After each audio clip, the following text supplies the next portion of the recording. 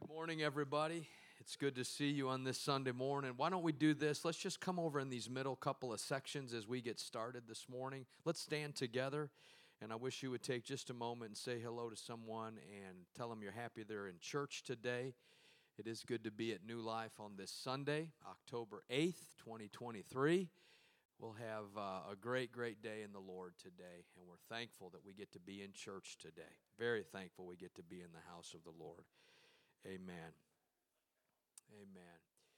Amen. As you're coming in, let's just fill in these middle sections, and then once we have this class, you can then move into other areas for our worship service. While you're standing, let's go to the Lord in prayer, and let's ask Him to anoint this time together, this consideration of His Word. Every time we open up the Bible, we need to hear from God, and we need to know what His Word has to say to us, and that takes an open and a willing heart. So let's pray right now. Would you lift your voice with me, and let's thank the Lord for this day. We love you today, Lord. We're thankful in the name of Jesus for all of your blessings in our life. We thank you, Jesus, that you are a good and a faithful God, and we exalt you this morning. We thank you, Lord, that we can consider your word. We can open up this pure word from the Lord, and we can hear, Lord, who you are and what you have to say to your church today. Lord, we thank you for another day you've provided for us, Lord, another day to be in your presence. And I pray, Lord, you will bless this class this morning. Bless all of our classes around this campus. Let this be a marvelous day as we're in the presence of the Lord. And we thank you for your goodness. We commit this time into your hand in the name of Jesus.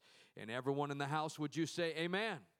Amen. God bless you. You may be seated. I will have more to say about this in our worship service, but certainly we are living in a very interesting time in our world right now. There is a lot going on in our world, and this is the day to be right with God. Amen. This is the day to be in His church, serving the Lord, loving the Lord, involved in His kingdom. And I'm glad you're here, and we welcome all of you to the house of the Lord. We're beginning a new track today, a new series of lessons around our campus. Here in the worship center specifically, we're going to be teaching on apostolic doctrine. And one of the earmarks of the first church found in the history book of the New Testament, which was the book of Acts, is that they continued steadfastly, the Bible says, in teaching and in fellowship and in breaking of bread. But they were a church given over to the apostles' doctrine. And it was something that permeated who they were, and it continued on from there. And I'm glad that we can follow that apostles' doctrine today. I'm glad we can be committed to that same teaching, that same truth that they followed, and we're going to just dive into it. Just to give you a perspective, we're going to be covering quite a few different topics in this next few weeks in this track. Sin, faith, and repentance will be next week. Baptisms of both water and spirit. Inner holiness, outward holiness, the missional element of the church, demonstration and giftings. All of those things will be dealt with throughout our time together in this track. And don't miss one Sunday at 9:30, because we're going to be really just diving in and seeing what the word of the Lord would say to us. Today I want to teach on the oneness of God. Everybody say the oneness of God. Amen. This is a trait of the apostolic church that is powerful. It is a separating doctrine. It is something that is very important to understand because the doctrine of the oneness of God, or the singularity of God, identifies who God is. And I really feel strongly that the Bible teaches that He wants to be known by His people. I don't think God takes any joy in being some mystical, ethereal force that cannot be known. There's faith groups around the world that adopt that type of mentality about the God they worship, but the God that we worship wants to be known.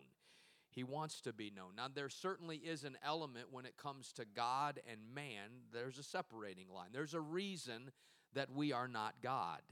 Amen. Why don't you look at someone and say, whether you like it or not, you're not God. Would you just tell someone that right now? Just give them a little revelation today. They're not God. So there is a distinction. There is a place that we get to and we say, well, we're not God. There are some things we have to just embrace by faith. But the Bible is clear on the nature of God and who God is. So let's jump in. I want you to keep your Bibles close because we're going to look at several verses of Scripture. So did you bring your Bible? Hold your Bible up if you got your Bible this morning. You got your Bible, your phone, tablet, Bible in your hand, something. Amen. First of all, I think it's important to understand when we consider the oneness of God that the Bible clearly and consistently teaches that God is one. Amen. The Bible clearly and consistently teaches that God is one. There is not a plurality in the essence of God, according to Scripture. The word essence literally means the intrinsic nature or indispensable quality of something, especially something abstract that determines its character. Essence is the very intrinsic nature of something. If you boil it down, if you find out what it really is, that's the essence of something. And according to Scripture, the essence of God is that He is one. Everybody say God is one. Let's look at Scripture that bears this out. Look in the Old Testament book of Deuteronomy chapter 6 and verse number 4. The Lord is giving instruction, and He is instructing on not only who He is, but how people are to follow Him and how people are to understand Him. And He says to His people, and He says it emphatically, hear, Deuteronomy 6 and 4, hear, O Israel. Now that's a different way of saying, listen up right now. Hear, O Israel, hear, children of God. And then He defines who He is. The Lord our God, the Lord is one. He goes on to talk about how people are to worship Him, and yet He identifies who He is. He's not a plurality of gods. He is one God. And we have to understand that when this is being spoken, there are heathen nations surrounding the children of Israel that are dependent on worship to a plurality of gods, dozens and hundreds and thousands perhaps of gods that they worship. And so God is drawing this distinction between all of the other gods and Himself. And He says, I want you to know that the Lord our God, the Lord is one. Would you say that again? The Lord is one. In the New Testament book of Galatians, Paul the Apostle is writing to that church in Galatia, verse 19 of chapter 3. And he says it like this: what purpose then does the law serve? It was added because of transgressions, till the seed should come to whom the promise was made. And it was appointed through angels by the hands of a mediator. Now watch this next phrase. Now a mediator does not mediate for one only, but God is one. Amen. And so Paul is drawing this distinction between the word mediator and the singularity of God. Without doubt, you and I think of the word mediator, and we naturally, intrinsically think of at least more than one person. And yet Paul says when it comes to God, there's only one God, that God is one. The Old Testament book of Isaiah, chapter 45, and verse number 20. The Lord speaks through Isaiah, the prophet, to His children. He said, assemble yourselves and come, Isaiah 45 and 20. Draw near together, you who have escaped from the nations. They have no knowledge who carry the wood of their carved image and pray to a God that cannot save. Tell and bring forth your case. Yes, let them take counsel together. Who has declared this from ancient time? Who has told it from that time? Have not I the Lord? And there is no other God besides me, a just God and a Savior. There is none besides me. Now, it is one thing, I've said this before, those of you that are part of this church, you've heard me say this. It is one thing for me to lift my voice and say there is no other God like our God. But it is a whole different thing when that God says of Himself, there is no God beside me. There is no God, because He knows everything. He is not confined by the strappings of my finite frame or my finite mind. He said, there is none beside me. Now, why is this important? Why is the singularity, the oneness of God, important? Because as one, God is unique and He is exalted. He is unique and He is exalted. He is above everything that He creates. He is the one and the only one that is deserving of worship. Because He is unique, because He is exalted above every other God. So the Bible clearly teaches that God is one. Secondly, the Bible teaches that God is Spirit. Everybody say Spirit. Take your Bible and turn to the New Testament book of John, the Gospel of John, chapter 4. Jesus is speaking to the woman at the well. He is engaging her in conversation. And he's talking about the Father seeking such to worship Him. And then He gives her strong theology and revelation there as He visits with her. He says, God, John 4:24, God is Spirit, and those who worship Him must worship in spirit and in truth. So God is Spirit. Everybody say Spirit. The very essence of God is that He is Spirit. Someone says, well, what is God? Who is God? You can honestly answer from Scripture because Jesus said it Himself. God is Spirit. Now, by virtue of that, we also can understand that the Bible teaches that God is invisible. This is the nature of a spirit. Colossians chapter 1 and verse number 15, it's speaking, Paul here is speaking of Jesus Christ, the Messiah, and here's what he says about Him. Who is the image of the invisible God. So Spirit by nature is invisible. God is Spirit. God is invisible. Paul goes on to tell Timothy, his young minister in training in 1 Timothy chapter 1, the King, eternal, immortal, 1 Timothy chapter 1 and verse 17, invisible, the only wise God. So we begin to see a little more of the nature of this one God. He is Spirit. He is invisible. Now, thirdly, I think it's important that we not miss this. Because in the very essence of God, that He is invisible. In fact, John said it like this in his gospel, John chapter 1 and verse number 18, no man has seen God at any time. But because in His very essence, God is Spirit and He is invisible, God has chosen to show Himself. God has chosen to manifest Himself over time.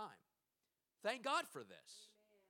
So that we in our frame, in our sensibilities, can know that God is there. Because if He doesn't manifest Himself in a way that's understandable to us, we're finite. We're not invisible. At least I don't think we are. Look at someone around you and make sure they're there, okay? But God has chosen in His grace, His sovereignty, to manifest Himself so that we can see His activity at work. The Bible teaches that God has manifested Himself in several different ways. He's manifested Himself in nature. Do you know you can see God in nature around us? Amen. Some of you may have really felt like you saw the Lord when you got up and went outside this morning. And we finally entered fall in Arkansas. And you might have said, praise the Lord.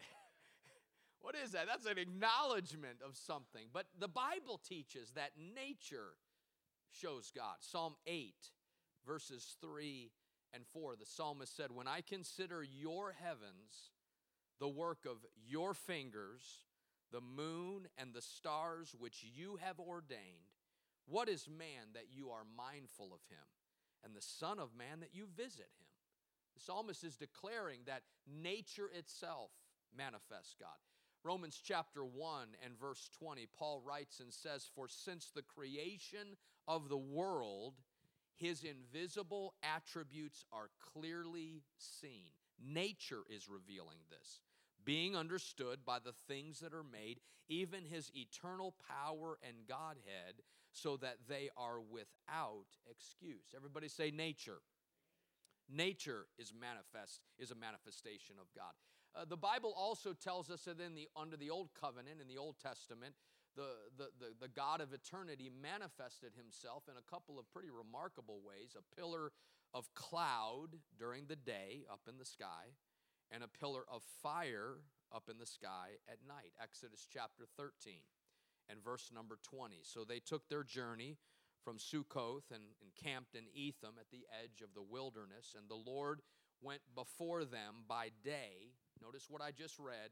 And the Lord went before them by day in a pillar of cloud to lead the way, and by night in a pillar of fire to give them light, so as to go by day and night. He did not take away the pillar of cloud by day or the pillar of fire by night from before the people.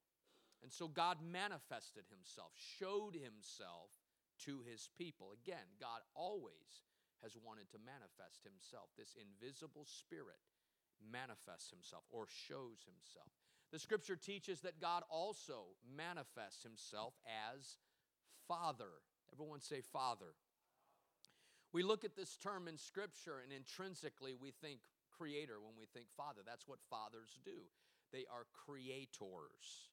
We see this attribute of this invisible God manifesting himself as a father. We see it in his creating and his fashioning of man from the dust of the ground and woman from the rib of man. Let's make sure we understand this from Scripture. Genesis chapter 1 and verse number 27. So God created man in his image. In the image of God, he created him, male and female, he created them. We go one more chapter into Genesis chapter 2 and verse number 7, and the scripture says, the Lord God formed man of the dust of the ground, this God manifesting as a creator, and breathed into his nostrils the breath of life, and man became a living being. Just a few verses beyond that in Genesis chapter 2 and verse 21, and the Lord God caused a deep sleep to fall on Adam, and he slept, and he took one of his ribs and closed up the flesh in its place. Then the rib which the Lord God had taken from man, he made into woman, and he brought her to the man. Again, this invisible, eternal spirit, God manifesting himself as creator. We also see him as Father as he guided his children, the children of Israel, out of Egypt, out of the bondage of Egypt, through the wilderness, into the promised land of Canaan. Again, manifesting himself as Father. We also see in Scripture that this great God manifests himself as the Holy Spirit, the eternal Spirit of God manifesting in the lives of believers through the indwelling Holy Ghost. I like to say it like this, and I think this is an understandable way to discern this. The Holy Spirit is God in his spiritual activity among men. I'm going to say that again. The Holy Spirit is God in his spiritual activity among men. We come into this wonderful place on Sunday after Sunday, Wednesday after Wednesday, special event after special event, and we begin to sense the moving of the Holy Spirit. We see it touching people's lives. We see people responding to the Holy Spirit. What is that telling us? It's telling us that God himself is among us. He's manifesting himself through the Holy Spirit. We see this borne out in Acts chapter number 2, when many are baptized with the Holy Spirit, and they begin to speak with other tongues as the initial evidence or sign of the Holy Ghost. Now, I know that some may say, well, when someone receives the Holy Spirit, it is a silent thing, and it's just kind of there, and no one really knows that.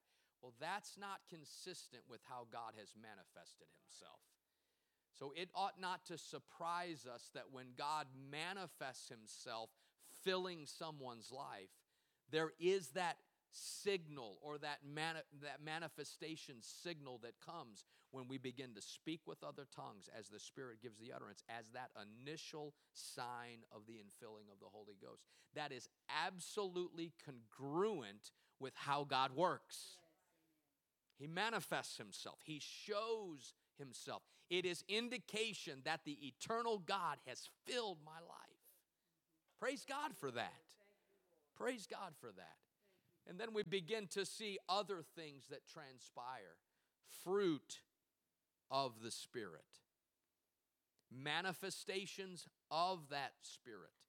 Things like love, joy, peace, long-suffering, kindness, goodness, faithfulness, gentleness, self-control. Everybody say, I'm working on those. Amen. What is that? That's the manifestation of this eternal Spirit working in the lives of Spirit-filled people. And then there are the gifts of the Holy Spirit. The gifts of the Holy Spirit. 9 of them referenced in 1 Corinthians chapter number 12. Again, the working of the Holy Spirit that is being made manifest so we can see it. Now, there's a lot of teaching on that. We won't get into teaching on the gifts of the Spirit, the fruit of the Spirit, but there's a lot of teaching on that, and it's just another great example of the manifestation of this eternal God. And then we see that God is also manifest and has been manifest in Jesus Christ. Everybody say, in Jesus Christ. Amen. Jesus, according to Scripture, was God manifest in flesh. Say, well, do I need to take your word for that? No, I want you to take the Scripture's word for that. 1 Timothy chapter number 3 and verse number 16. And without controversy, great is the mystery of godliness. Great is the mystery of godliness. God was manifested in the flesh. Justified in the Spirit, seen by angels, preached among the Gentiles, believed on in the world, received up into glory. Now, I want you to know, how was God? Let me just ask a question. Not a trick question. How was God believed on in the world, in this actual world? He was believed on when Jesus Christ walked this earth and people believed him to be God in flesh, believed him to be the Son of God. And this is beautiful. God was manifest in the flesh. The Bible does not teach, and please just stay with me for a few more moments. The Bible does not teach that part of God was manifest in the flesh. A portion of God was the Bible says God himself was manifest in flesh. And we have to realize today that the manifestation's purpose was for the redemption of mankind. This is why God came in flesh, was for the redemption of mankind. Jesus was the proper sacrifice for man's sinfulness. Amen. This is why God came in flesh. Jesus is not a part of God. He is God. Let's prove this from Scripture. Isaiah chapter 9 and verse 6, the Old Testament prophet prophesies, unto us a child is born. He's prophesying about this baby that would be born. Unto us a son is given, and the government will be upon his shoulder, and his name, whose name? The son's name, the child's name. His name will be called Wonderful, Counselor, Mighty God, Everlasting Father, Prince of Peace. This is proof that Jesus was not a part of God. He was God manifest in flesh. Amen. Isaiah prophesied it many, many years before Jesus would lay in that manger. John chapter 14 and verse number 6, Jesus said, I am the way, I am the truth, and I am the life. Watch this now. No one comes to the Father except through me. If you had known me, you would have known my Father also. And from now on, you know him. Watch this now. And you have seen him. He said, you have seen this invisible God manifest in me, flesh. Philip said to him, Lord, Philip just didn't quite get it yet. Lord, show us the Father, and it is sufficient for us. Jesus said to him, and I like to think in my Bible that there's a little scolding going on right here. Kind, but a little bit of scolding. Have I been with you so long, and yet you have not known me, Philip? He who has seen me has seen the Father. So how can you say, show us the Father? Do you not believe that I am in the Father and the Father in me? The words that I speak to you, I do not speak on my own authority, but the Father who dwells in me does the work. Jesus was God, everything about God manifest in flesh. Amen. Now, let me go back to a verse that I referenced just a little bit ago in John chapter 1 and verse number 18, and we'll rehearse it again. And look at the way this bears out this oneness, this singularity of God. Here's what John said. No one has seen God at any time. The only begotten Son who is in the bosom of the Father. Look at this next phrase, and I don't know that I had him put this on the screen. He has declared or shown him. He, Jesus, has shown the eternal God. He has manifest the eternal God. In referencing Isaiah's prophetic writing in Matthew chapter 1 and verse number 23, the scripture says, and quoting again Isaiah, behold, the virgin shall be with child and bear a son, and they shall call his name Emmanuel, which is translated God with us. Now, so we understand this morning. When the term Son, as in Son of God, is mentioned in Scripture, we can insert the word flesh. We can understand the word flesh because Jesus was the manifested personification of God. He was flesh and spirit. Amen. He was flesh, born from the womb of Mary, but he was also spirit, because the Bible says it was the Holy Spirit that overshadowed Mary to be able to conceive. How does the scripture tell us this? Luke chapter 1 and verse 34, Mary said to the angel, how can this be, since I do not know a man? And the angel answered and said to her, the Holy Spirit will come upon you, and the power of the highest will overshadow you.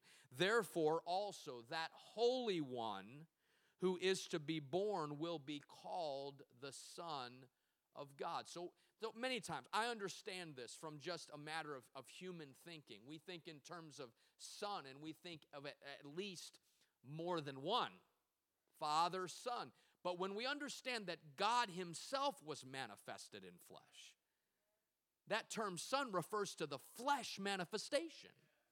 The flesh manifestation. We can refer to this, and some of you have heard this word before, incarnation. Everybody say incarnation. Incarnation is a Latin phrase or wording that means to make into flesh. So all that God is in Jesus Christ. Amen. Every attribute is seen or manifest in Jesus Christ. To prove this further, let's look at Colossians chapter 2 and verse number 9. For in him, who's the him? That's Jesus. For in him dwells all the fullness of the Godhead bodily. Amen. The fullness of the Godhead, the fullness of the nature of God, the fullness of the intrinsic nature of God dwells in Jesus Christ. When Jesus walked on this earth, that was God manifest in flesh. Praise God. Now, as a side note, and I'll just throw this out, Jesus, the name Jesus, is the revealed name of God. It is. We go to the Old Testament and we see the Hebrew people who would never even utter what would come close to being the name of God.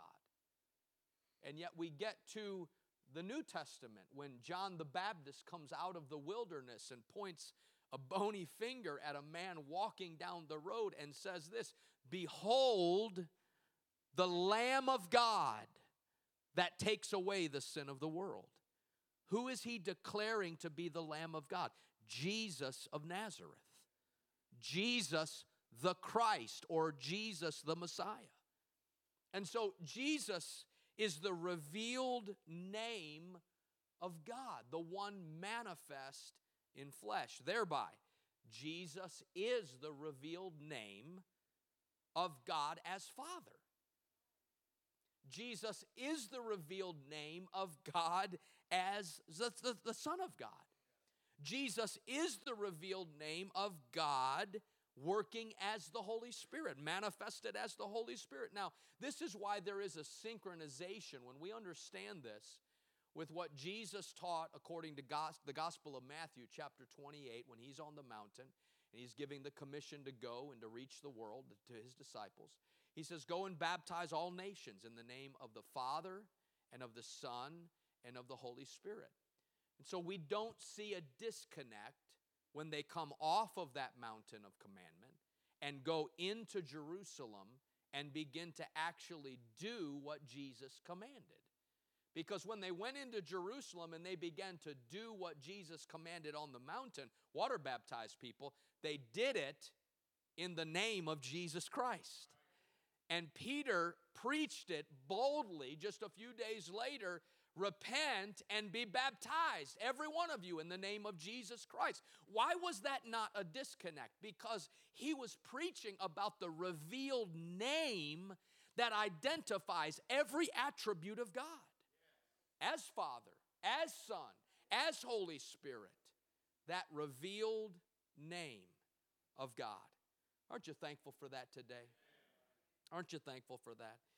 Now, in closing, let me say this. The Bible teaches, and I think they'll put this on the screen. I tried to just boil this down. You talk about a miracle. We can talk about Jesus turning water to wine. The miracle is teaching the oneness of God in 35 minutes. That's the real miracle. But the Bible teaches that our Creator became our Savior and is also the indwelling Holy Spirit. That's what the Bible teaches. Our Creator became our Savior and is also the indwelling Holy Spirit. I like the way, and I'll finish with this, I like the way that I heard this recently.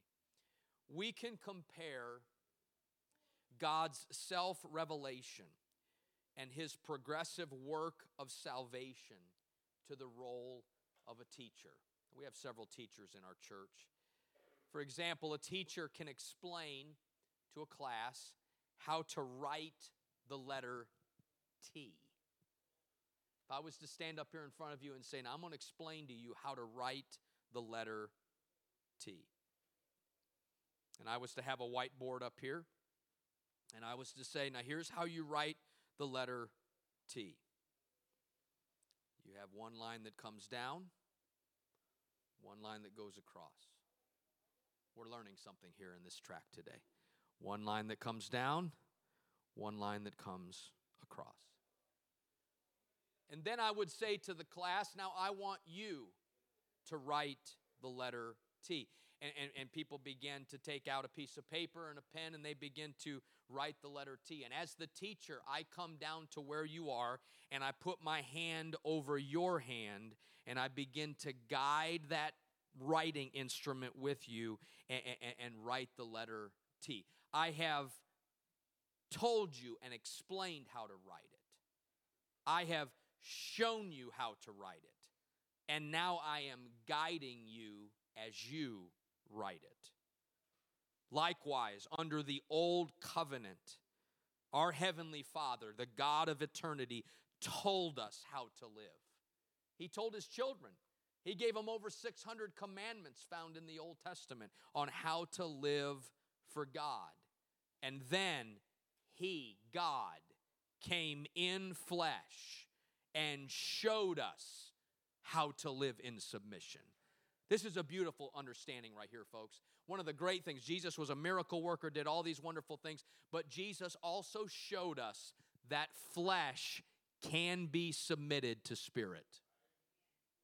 This was one of the great examples that Jesus showed us, is that flesh can be submitted to spirit. And then under the new covenant, he fills us with his Spirit. He fills us with that Holy Ghost.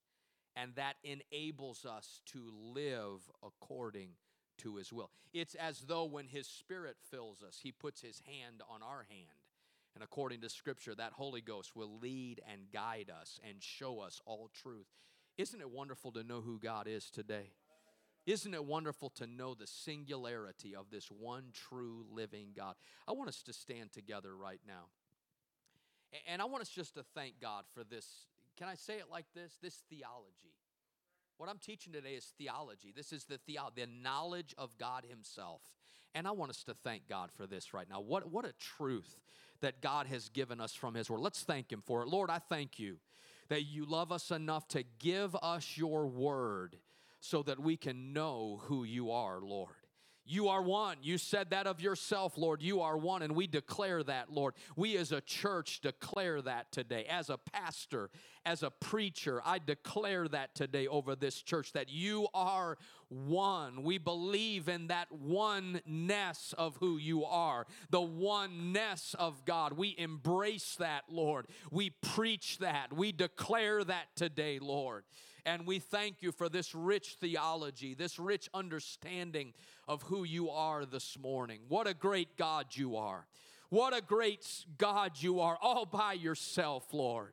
Thank you that you love us enough to give us your word, Lord. Seal this word as we continue to work through these scriptures personally, Lord. Reveal yourself. Reveal your mighty power in our lives, Lord, through your word and your Spirit. And we're going to thank you for that in Jesus' name. In Jesus' name, amen. Amen. How many of you are finding some understanding as the word is taught here today? Would you just wave at me? I want to see just a show of hands. You're finding some understanding of this God that we worship today. Amen. May the Lord richly bless you. Thank you for being in this track session. We've got a few minutes, and we will be joined by all of our other ministries that are coming from around our campus. Make sure you greet some folks and tell them you're happy they're here. Our prayer room is open in just a few moments for you to join us for prayer. We encourage you to do that. We're going to have a marvelous, marvelous day in the presence of God today. Praise God. Thank you for being here.